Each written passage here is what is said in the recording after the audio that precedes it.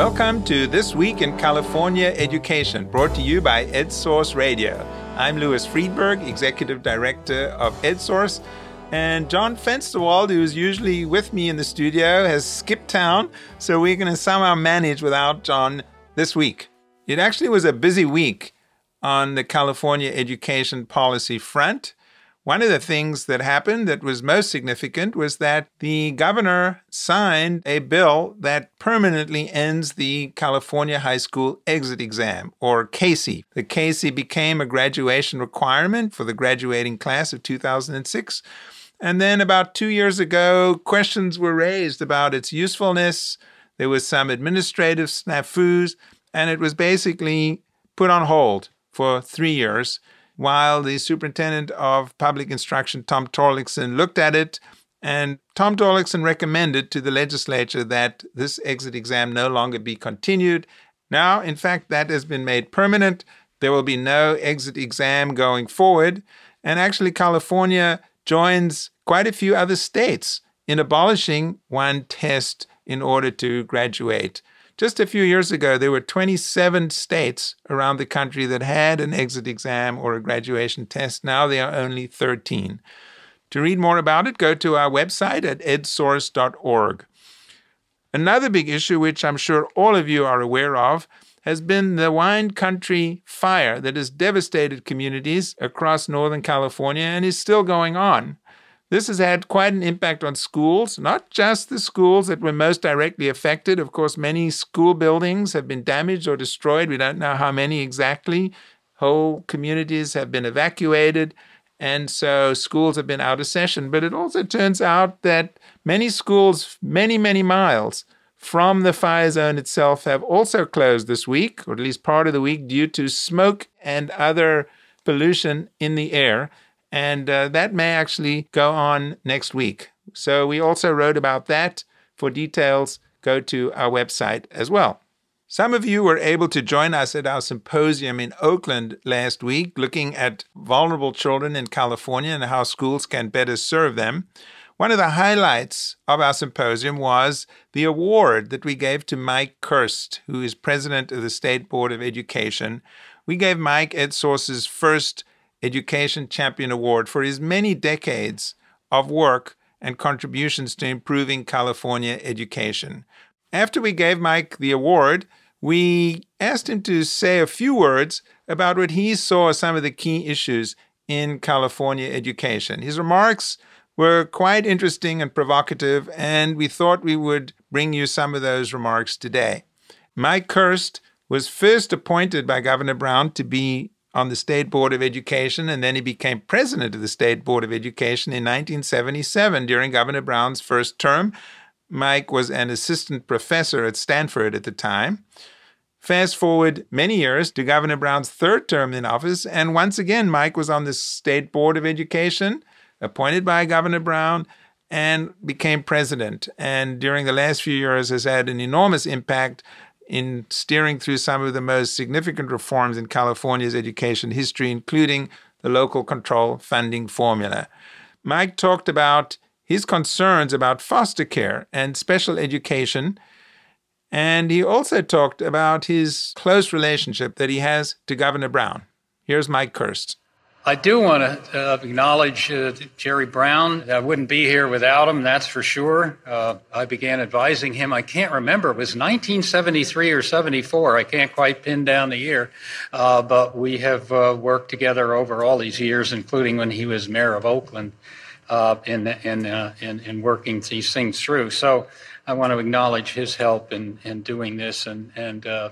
Yeah, this is my 53rd year in education policy. I started in 1964 in the Office of Management and Budget in Washington, and they had openings in veterans, water pollution, and education. You can have any of those, they said. And I said, out of that, I'll take education, so that's how I'm here.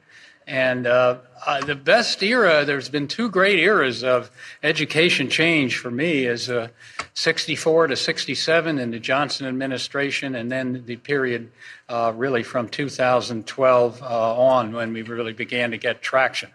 So not many people will be able to say the best years of their career were between ages 71 and 79. But that will be my statement, and I hope that's something for young people to look forward to.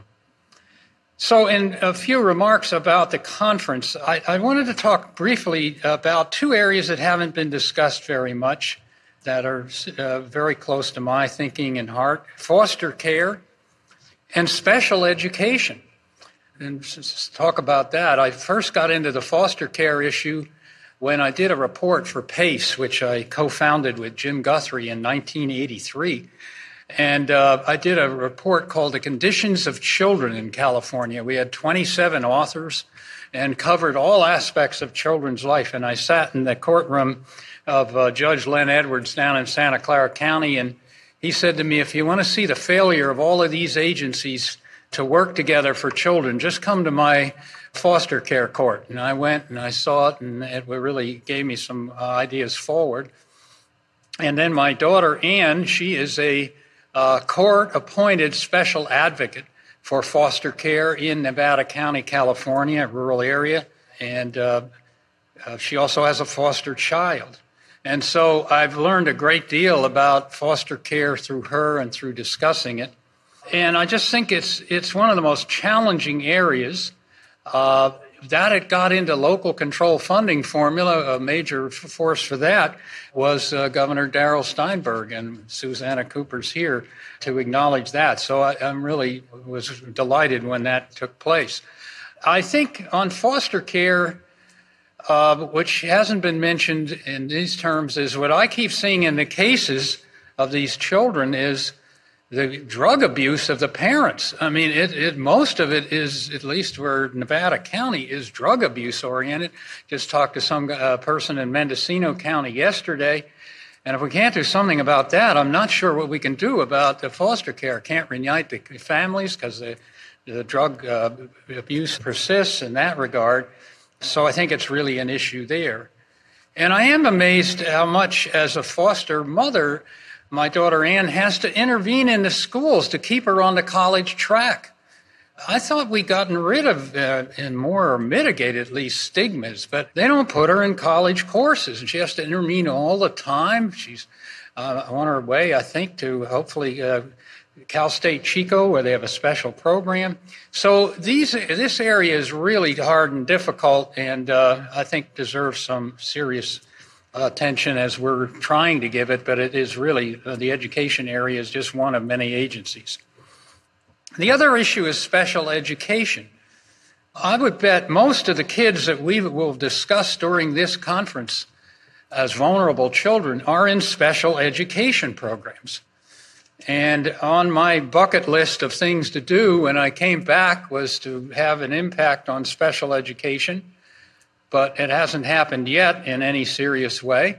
Linda Darling-Hammond and I got some funding for a report and a task force. They did a lot of good work. The Public Policy Institute of California recommended a radical change in funding, which didn't seem to fly, where we would run it directly through the school districts and not through the special education local planning areas called SELPAs. But special education, to me, is really in deep trouble. It is based on a set of ideas from the 1970s. The basic legislation, it comes through the 1970s. It's based heavily on legal negotiations, legal rights, and in that regard, I think it needs another look again. So somebody needs to step back and say, we need to update that. It's something. The only worst thing I can think of is the California Higher Education Master Plan, and that was done in 1960. So those two are two that I will be working on in the future. The teacher shortage in special education is the most extreme shortage we have. It's desperate. I am so worried, and I know that many others are, and the districts are just scrambling to find people. This California Teacher Commission has done some really good work in upgrading the standards to be a special education teacher. When we had a shortage, we created short-term quickie programs that didn't spend enough time on how to teach or on how to help special ed children. So we've remedied that, but now it takes a long time and it's expensive to get a credential in special education. And it's not clear that the rewards in terms of the job, where they complain about paperwork that teachers do, is really something that we can retain people in or attract people to. California still runs the most segregated special ed programs in the country. We have the highest percentage of kids in separate special ed programs. And, some of that is needed and some of it isn't. So that is an issue that I would say really we need to focus on vulnerable children. That's their education solution in terms of their IEP and so on. And I hope we can look forward to that. That was Mike Kirst, president of California State Board of Education, speaking at EdSource's annual symposium on October 5th in Oakland. One of the things that struck me during Mike's talk was his concerns about the Individuals with Disabilities Education Act, IDEA, that really has been a cornerstone of special education law and progress over many decades. Mike said I should talk to Miriam Friedman, who wrote a book called Special Education 2.0, Breaking Taboos to Build a New Education Law.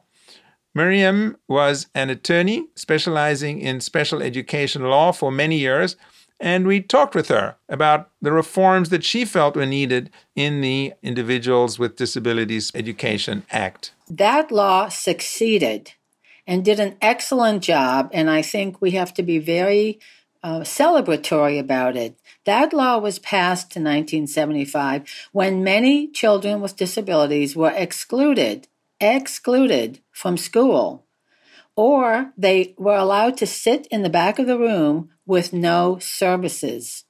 This law ended that practice, and we now have many students, about 13 to 14% of U.S. students, served by this law.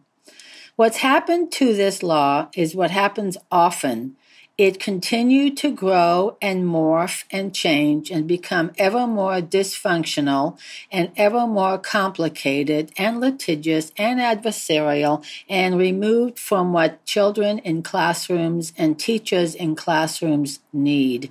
We absolutely need to open the discussion to have a second generation approach to how we educate all students in our public schools. Does this mean redoing the law, a new law, or what is the main thing that needs to be done, do you think, to make it more effective? Honestly, we got to get to first base, and first base will be allowing people to be honest in their discussion of the problems. So far, we have been stymied by taboos.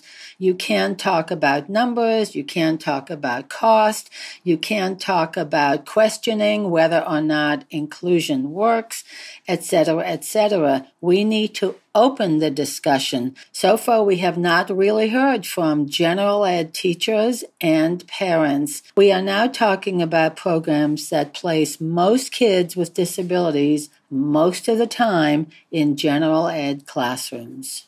What do you mean by general ed? In California, about 11% of students are identified with special needs.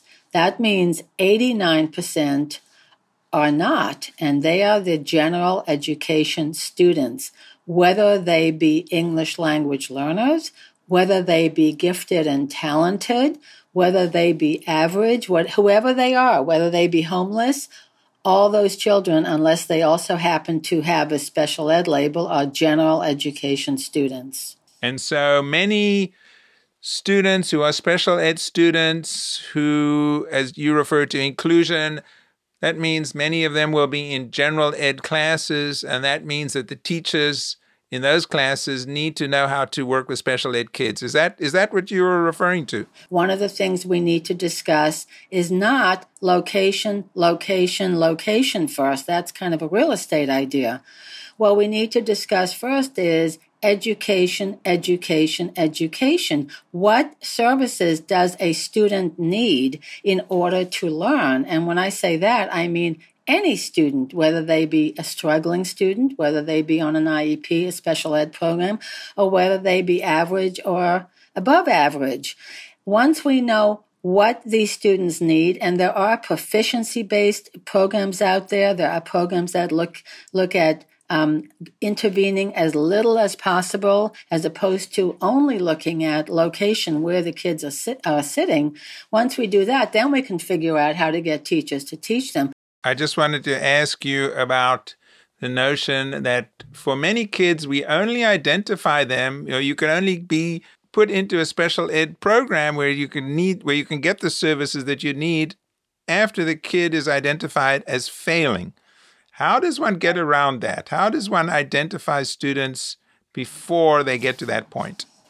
What's happened in general ed and regular ed in the last 10, 15 years is that we have much more targeted practice in general ed classrooms for little children to get them up to speed in basic skills and knowledge and so on. That's called response to intervention. It's called multi-tiered system of supports. It's a general ed service. So many kids who might have failed under earlier programs no longer do. And in fact, the number of students with disabilities who have learning disabilities is going down. So the wait to fail model was one we worried about, and I still worry about it, but before all these early interventions, and we would have little children sitting in classrooms struggling with no support, and only after they were way behind did special ed kick in. I think that picture is changing, and probably for the better. That was Miriam Kurtzig-Friedman, author of Special Education 2.0, Breaking Taboos to Build a New Education Law. And this actually dates me. I was involved with special education in the 1970s, working with kids with serious disabilities, and we really welcomed the law, which had just been passed.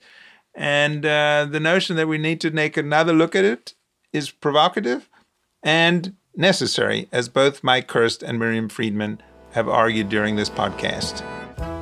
That just about wraps it up for this week in California education. If you like what you've heard, please help others find us by leaving a review on iTunes. Thanks so much for listening. I'm Louis Friedberg, here with Sarah Tan, our producer. See you next week.